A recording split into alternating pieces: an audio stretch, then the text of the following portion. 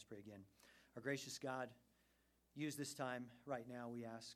I pray, Lord, in spite of me, would you speak here for your glory, to draw the hearts of every one of the hearers and mine as well, deeper into your presence, to help us more clearly see you for who you are, and call us to you for whatever response, for comfort and conviction today, for help and encouragement, maybe for total transformation.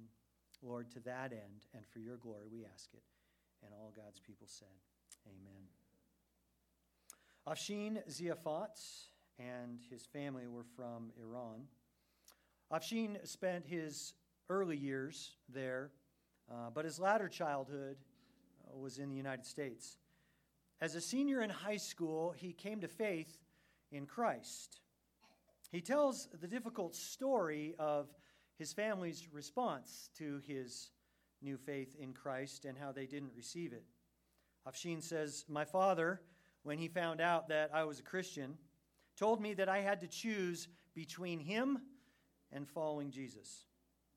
Everything in me wanted to say, fine, forget it then. I'll be a Muslim. I want to keep you as my dad. That's what I wanted to do, but I didn't because something else in me kept me there. My dad ultimately disowned me," he said. But then after a time, about a year later, he took me back again. But he took me back under certain conditions. One of those is that I would agree to go on to be a doctor, which really was always the plan, and I knew that that is what would make my dad proud. See, Afshin's father was a successful physician of his own, had his own practice, and wanted to pass it along to Afshin and keep it in the family. Afshin says, he told me that he's going to pay for my entire medical school, and that was what I agreed to do for a time, but God wouldn't let me go. You see, he had other plans for me, even plans that were not even necessarily what I imagined was my own will, but they were clearly God's will, and he triumphed over my will. As Afshin grew into adulthood and he grew in the Lord, he sensed the calling to do something different. So he knew that eventually the day would come, and it did, that he would have to go and tell his dad. I went that day, he said, to talk to my father. My hands were shaking. I told him, Dad, I'm not going to go to med school. Instead, I'm going to go on to school to study something else, and I'm going to go and serve the Lord. He said my dad called it the biggest stain on his life. He told me, Afshin, you have died to me. Now Afshin has spent more than the last 3 decades proclaiming Christ. He's a pastor today, and he has preached in churches and camps and retreats. He's also ministered in the Middle East. He's even helped train Iranian pastors in teaching the Word of God. He says that that day with his father was like a death for him. But the Lord has since then used it in many, many ways. One particular story I don't have time to share, but he has shared, is how some years later, after his brother watching him go through all he did and having nothing else to cling to Christ, came to Afshin and said, I don't know what you have, but I want it. And Afshin got to lead his brother to faith in Jesus Christ. The Lord has helped Afshin in many ways and has worked through him to help many others to walk in the power of Christ's resurrection day in and day out. All of that coming really on the other side of a death. We've been rejoicing in the Lord through the book of Philippians over the last few weeks. We come today to the middle verses of chapter 3. Paul, at this point in verses 10 and 11, is at the climax of his personal testimony, having just related how, though he once had everything, he came to realize when Jesus appeared to him in a bright light, blinded him, knocked him off the horse, spoke from heaven, came to realize that ultimately it was nothing in comparison to having Christ. And so when the risen Jesus knocked Paul off his horse and appeared to him on the road to Damascus, his eyes were opened in his being blinded that day. And for the first time in his life, he learned to count. That's what we talked about last week. We learned how to count last week.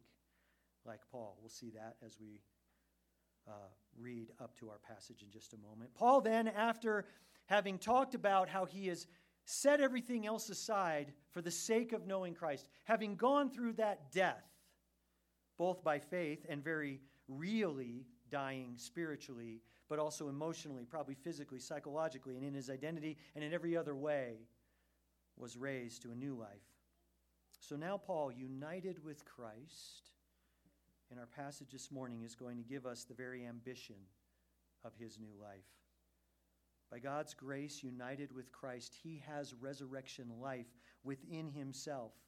And every day, even as our brother Brian just told us a moment ago, he continually moves in that resurrection power and ultimately moves toward that future resurrection one day. That's what we'll see in our passage this morning. Join me. I'm going to back up just a couple of verses to chapter 3, verse 7 of Philippians and read our passage for today.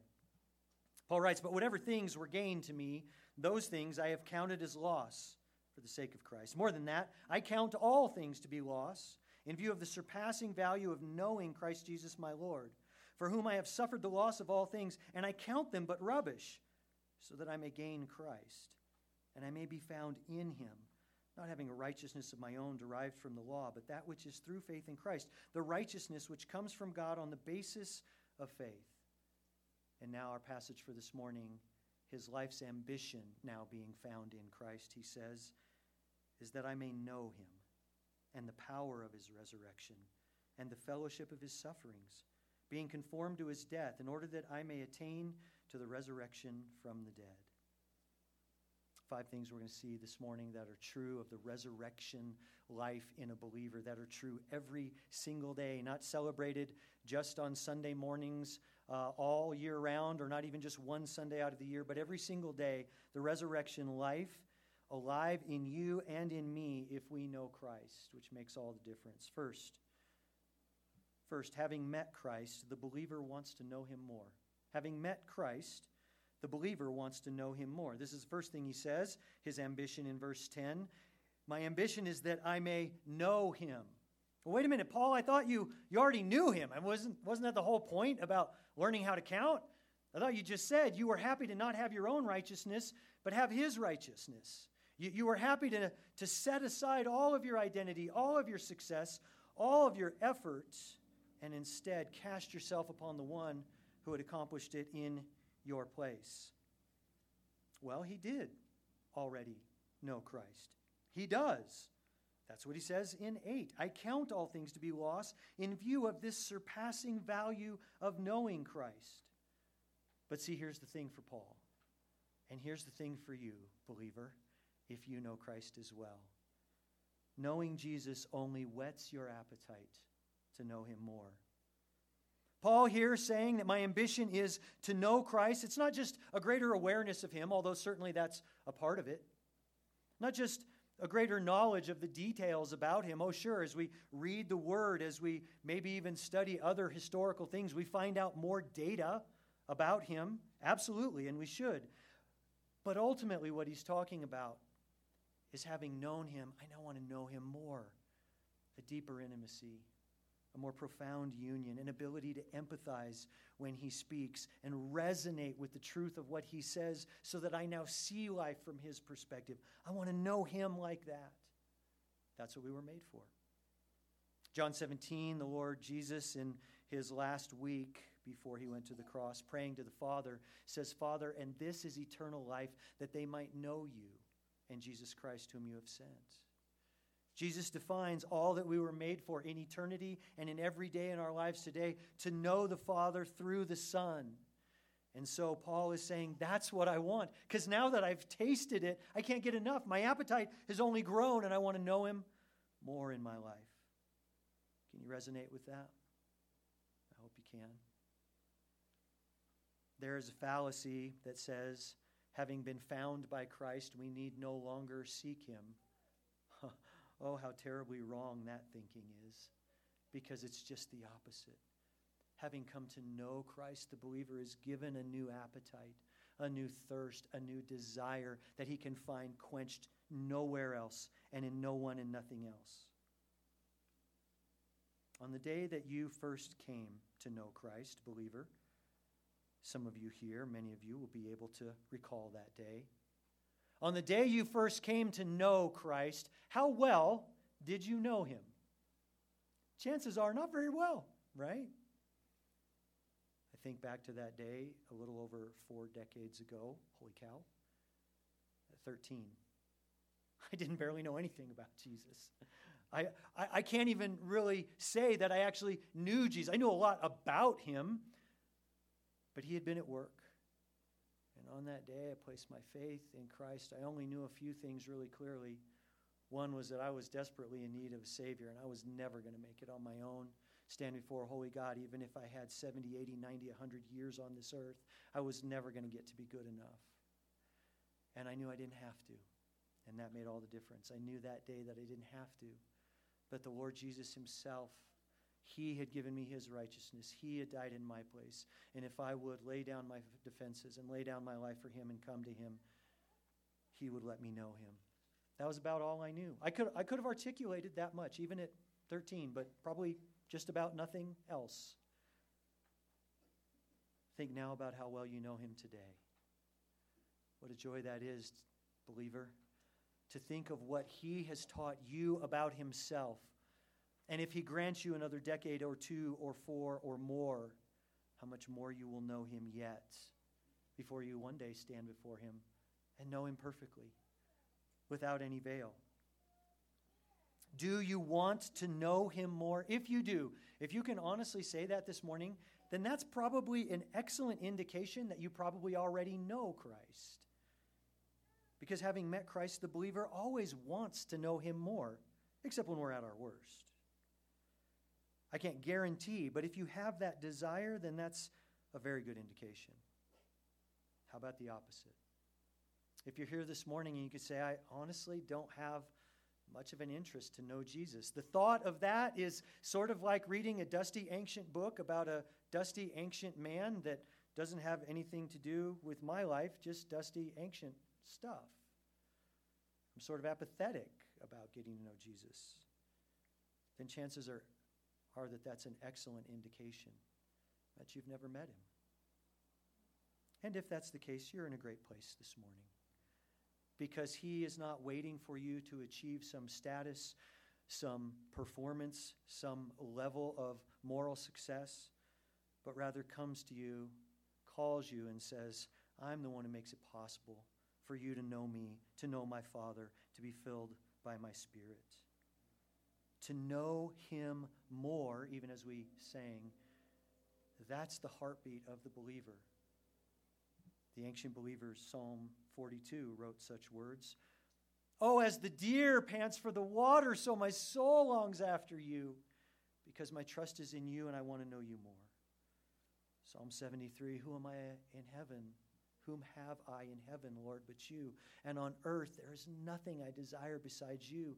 My flesh and my heart may fail, but God is the strength of my heart. The psalmist sang.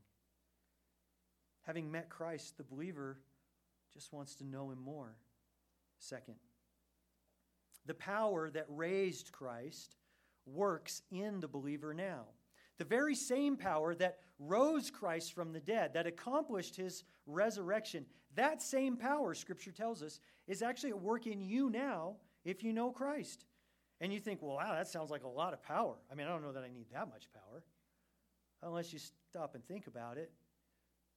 How much supernatural power does it take to wean you and me off of our selfishness, off of our pride, off of our greed and our lust and our bitterness? How much does it take to turn our hearts to genuine selflessness, to genuine love, to absolute forgiveness, to real and profound humility? Oh my goodness, I should have just started with that one, right?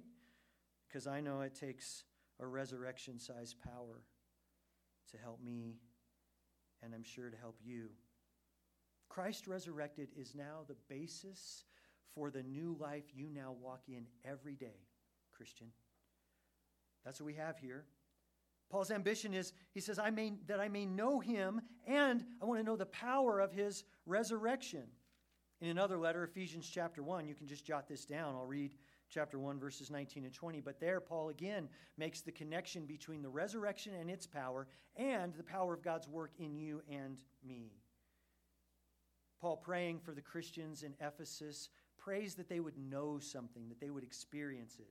And here's what he prays. I pray that you would know what is the surpassing greatness of God's power toward us who believe.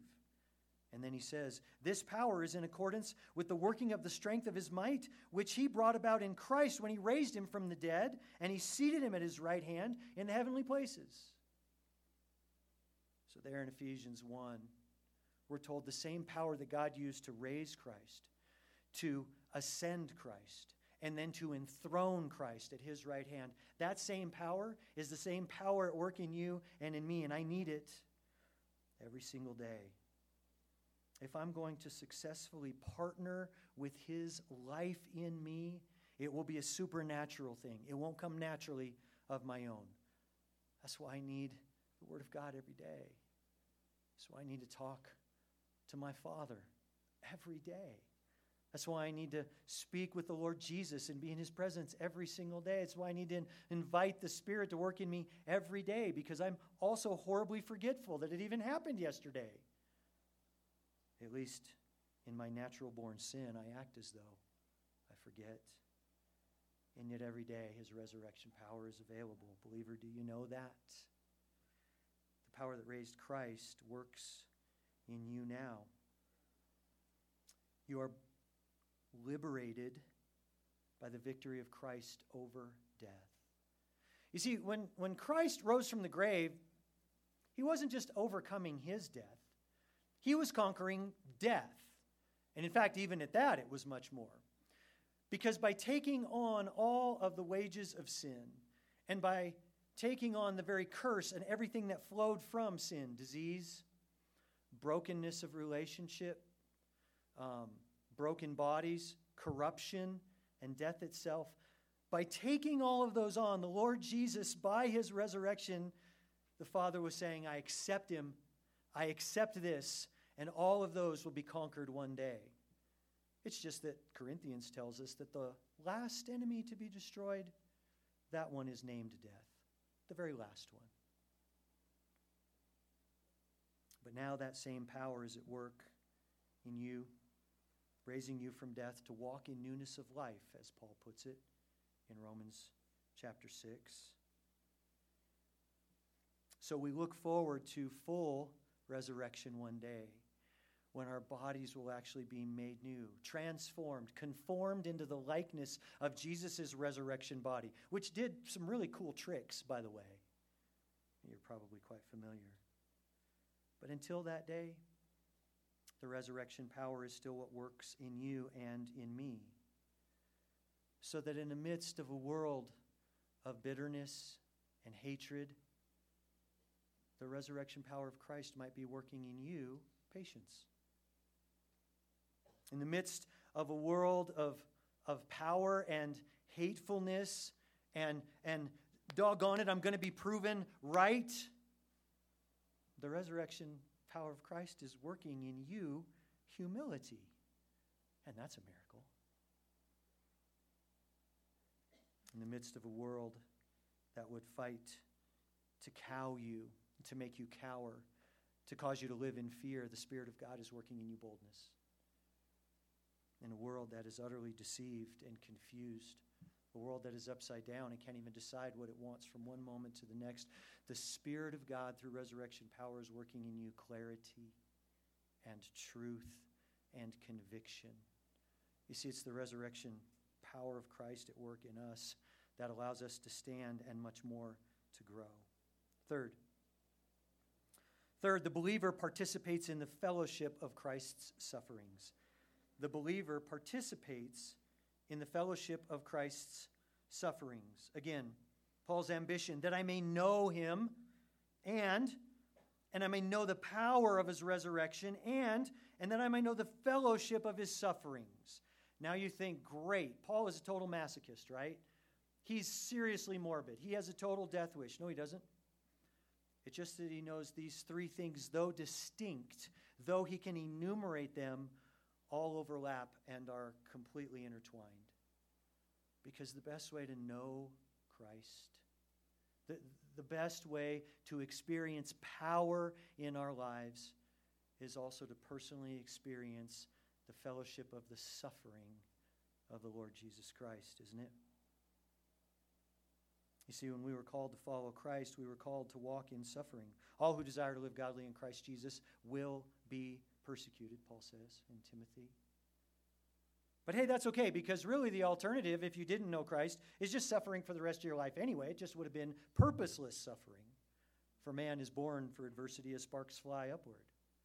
It's just that coming to Christ, now you have a peculiar call in suffering, and so much more, as this passage tells us, not only to a peculiar suffering, but also to a peculiar fellowship. Because as you suffer, you will never do it alone, believer. Alec Motyer, one commentator, writes it this way: we are not copying a dead model, but we're walking in fellowship with a living Savior. It's not as though we read the Gospels and we look at the life of Jesus and we strategize and we try and figure out how to, exactly copy the things he did. And, there's like a flow chart of, okay, when this happens, I do, Roman numeral 4, letter D, subpoint 6. And then I'll just be just like Jesus. No, I just know him. I just walk with him. I cry out to him. And there is a deeper fellowship. I know him more when I suffer for him and with him. Paul writes similar words in 2 Corinthians 4. There he will say, we carry about in our body the dying of Jesus Christ.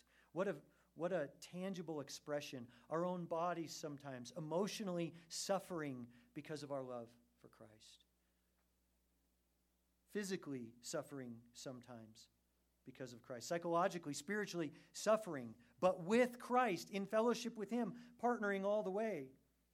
Those of you who've been here through the book of Philippians, you'll know this partnership, this fellowship is a key word. Paul writes in chapter 1 to these Christians, and he commends them for their partnership in the gospel. And then he commends them for their partnership in grace that they have all experienced together. Now he gets to chapter 3, and he says, also you are called to partnership in the sufferings of Jesus. But oh, the fellowship. Oh, the fellowship that's there. Romans chapter 8 says, if we suffer with him, we also will be glorified with him. And see, that's the point. In the midst of our suffering now, I more deeply know Christ, and I can more greatly experience his power. So I don't want the suffering, but boy, I sure love what comes from it. If the Spirit of God has his way in my life. This is really not an anomaly to Philippians chapter 3, by the way. Jesus, from the time of his own ministry on the earth, in calling people to follow him, has been calling them to suffer with him and for him ever since the beginning.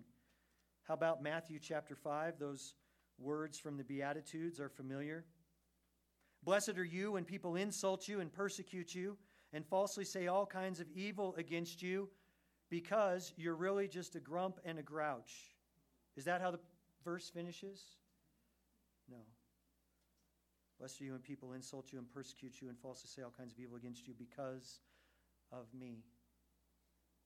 And not even because you were wrong, but because of me. Blessed are you in the fellowship of the sufferings of Christ. He told his followers, Matthew 10, calling people to follow him. He tells us that we're just students, we're pupils. He's the teacher. We're servants. He's the master. Matthew 10:24. Disciple is not above his teacher, nor a slave above his master. It is enough for the disciple that he become like his teacher, and the slave like his master. If they have called the head of the house king of the devils, Beelzebul, how much more will they malign the members of the household? Luke chapter 9. And many other places, the Lord Jesus regularly told those who walked on dusty roads with him to do what? Take up your cross and follow me.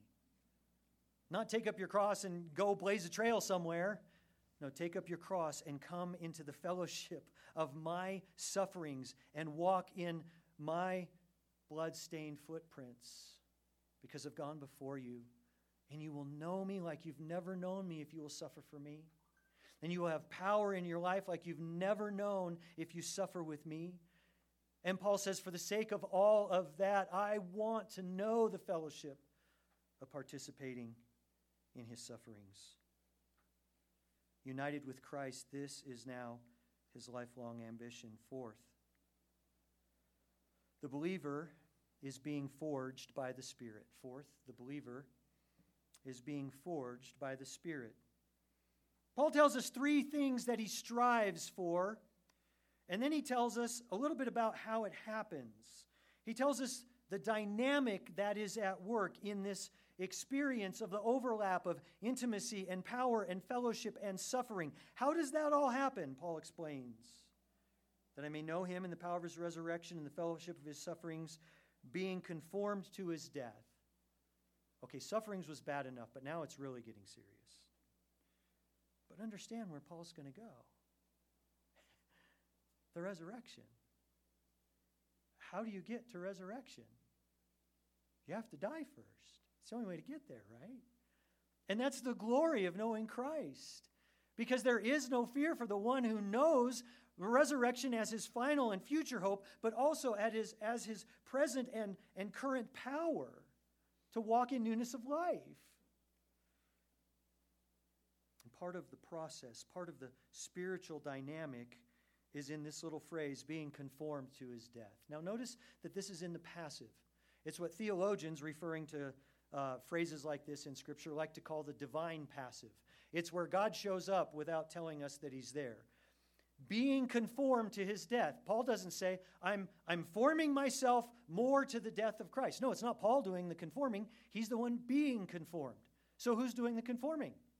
Answer, it's the Holy Spirit. It's a divine passive. It's all over Scripture. We understand the one doing the work is the Spirit of God, who alone can do it and do it effectively. How do we know that? Well, because we know Romans 8 tells us that it is the Holy Spirit who helps us to put to death the deeds of the flesh. Paul doesn't have a death wish. He's not asking to die, although from chapter 1 we know he would welcome it if he gets to go home to see Jesus. But in the meantime, it's not a death of this life in final form, but so much as a spiritual death every day in its partial form. And that might be even harder. Being conformed to his death by the Spirit who works in him day in and day out. The end of Romans 8 says at one point we will be conformed to the image of his Son, conformed to the image of Christ. Same word there in the Greek, same author writing it under inspiration of the Spirit. Conformed to his death, conformed into his image. It's just here the focus is on our need for dying.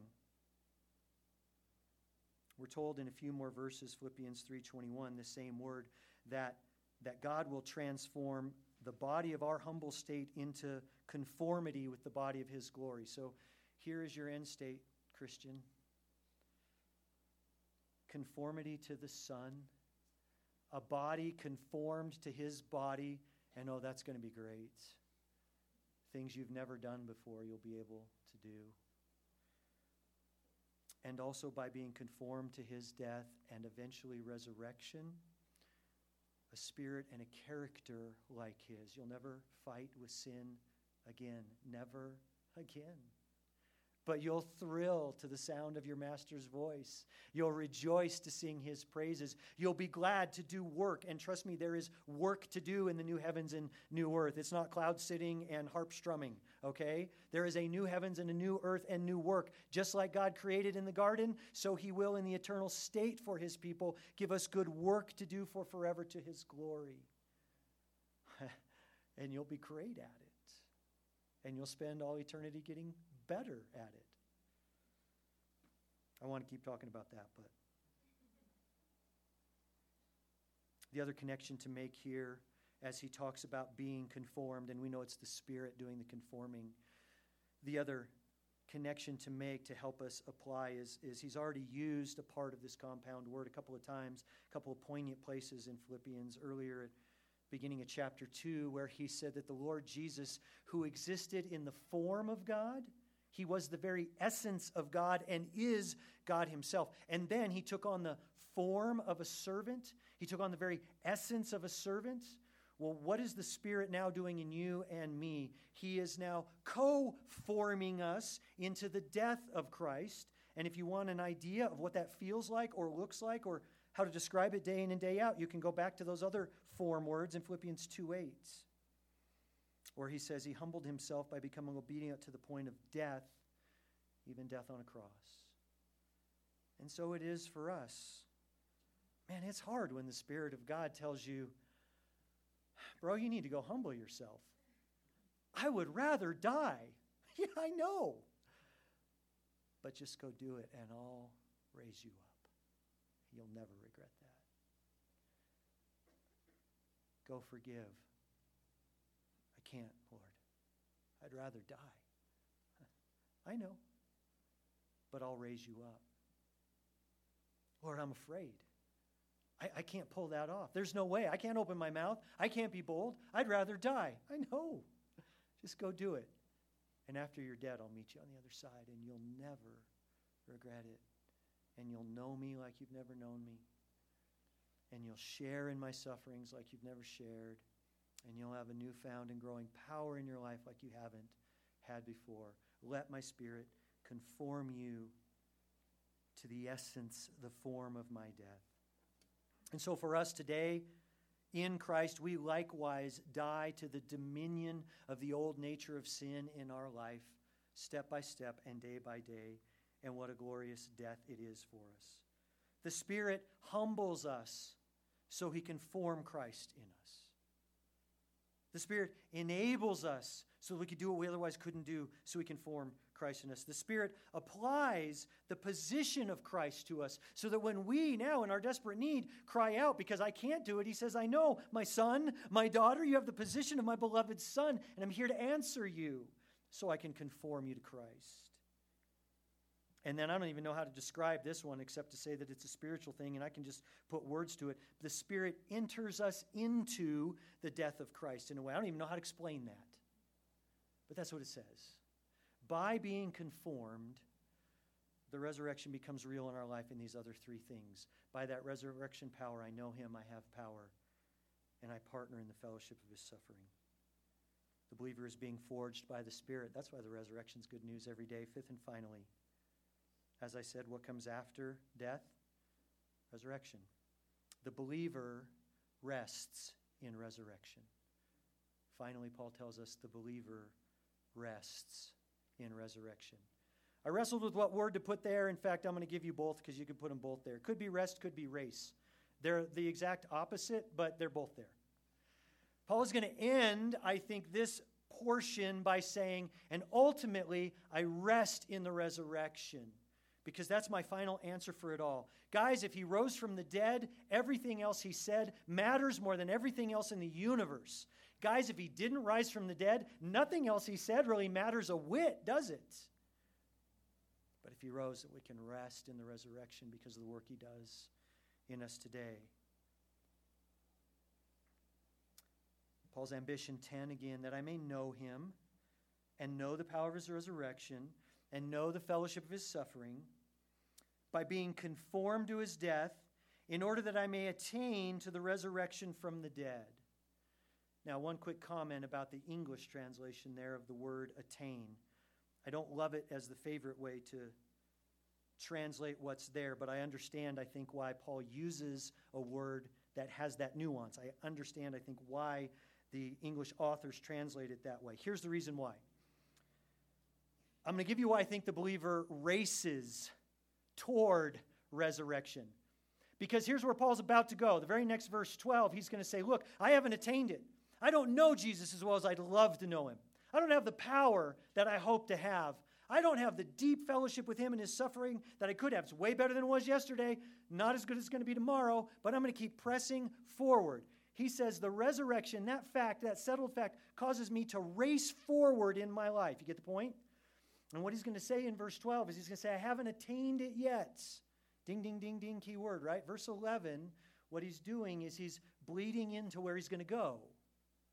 So it would have been nice if he'd have just kept it simple, and in English they could have translated it and said, knowing that one day I will arrive at the resurrection, and I rest in that. I think that's what he means, 9 through 11. But he's already hinting at where he's going to go. Because Paul's righteousness before Christ, his standing, which is a gift from God before Christ, does not make him complacent. It makes him vigilant. The fact that he knows he will be resurrected one day does not make him passive. It makes him terribly active. He says, oh no, you don't understand. I've tasted and I want more of it.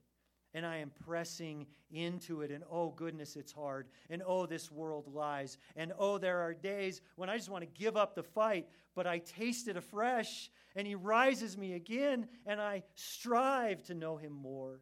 That's where he's going. So anyway, thanks for entertaining my own personal dilemmas.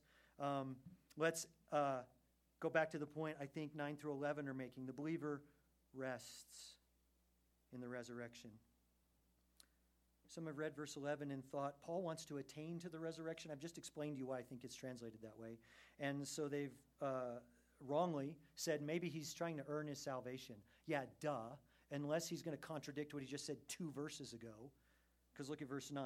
I just want to show you that he's certain and secure in his salvation. Verse 9, he has just said, all this counting, because my eyes were open, I couldn't help count everything else as worthless compared to Jesus. All this counting was so that I may be found in him, not having a righteousness of my own derived from the law, but that which is through faith in Christ, the righteousness which comes from God on the basis of faith. Okay, a very smart person looking at our world today has summarized thusly. They said the problem with the American heart today largely is that we are convinced that our problem is something external to us and the solution is something inside of us.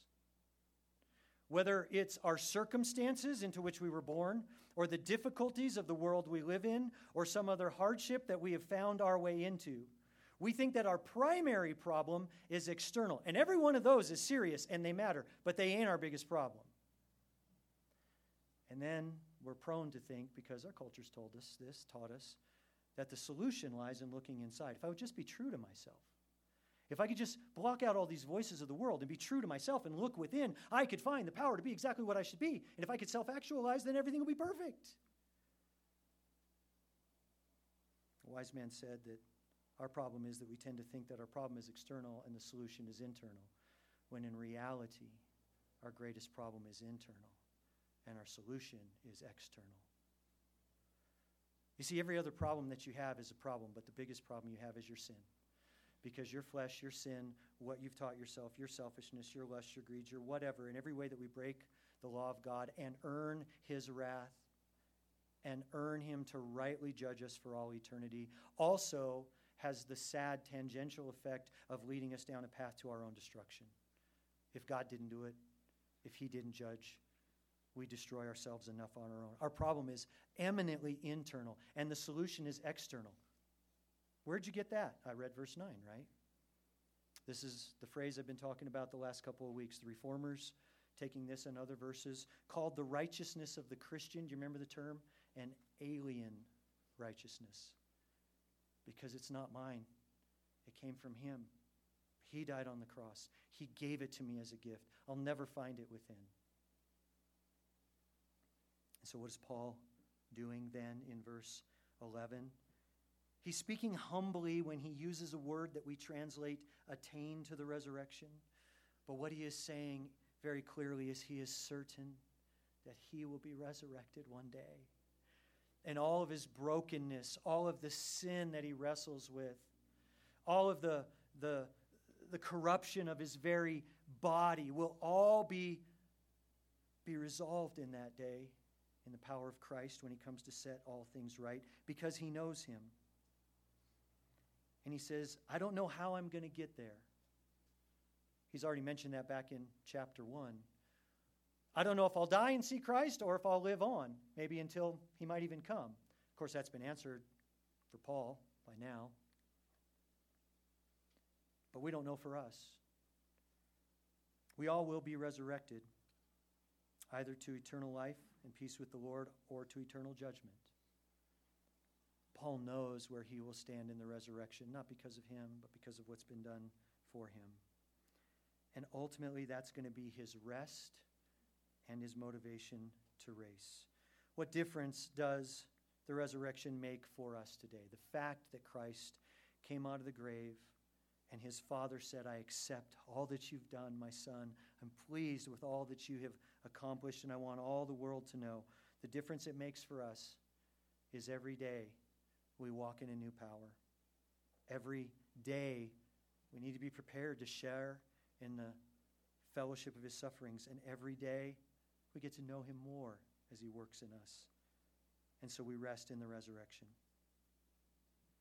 Paul gives us this morning the ambition of his life. And it's the ambition of every believer who has union with Christ.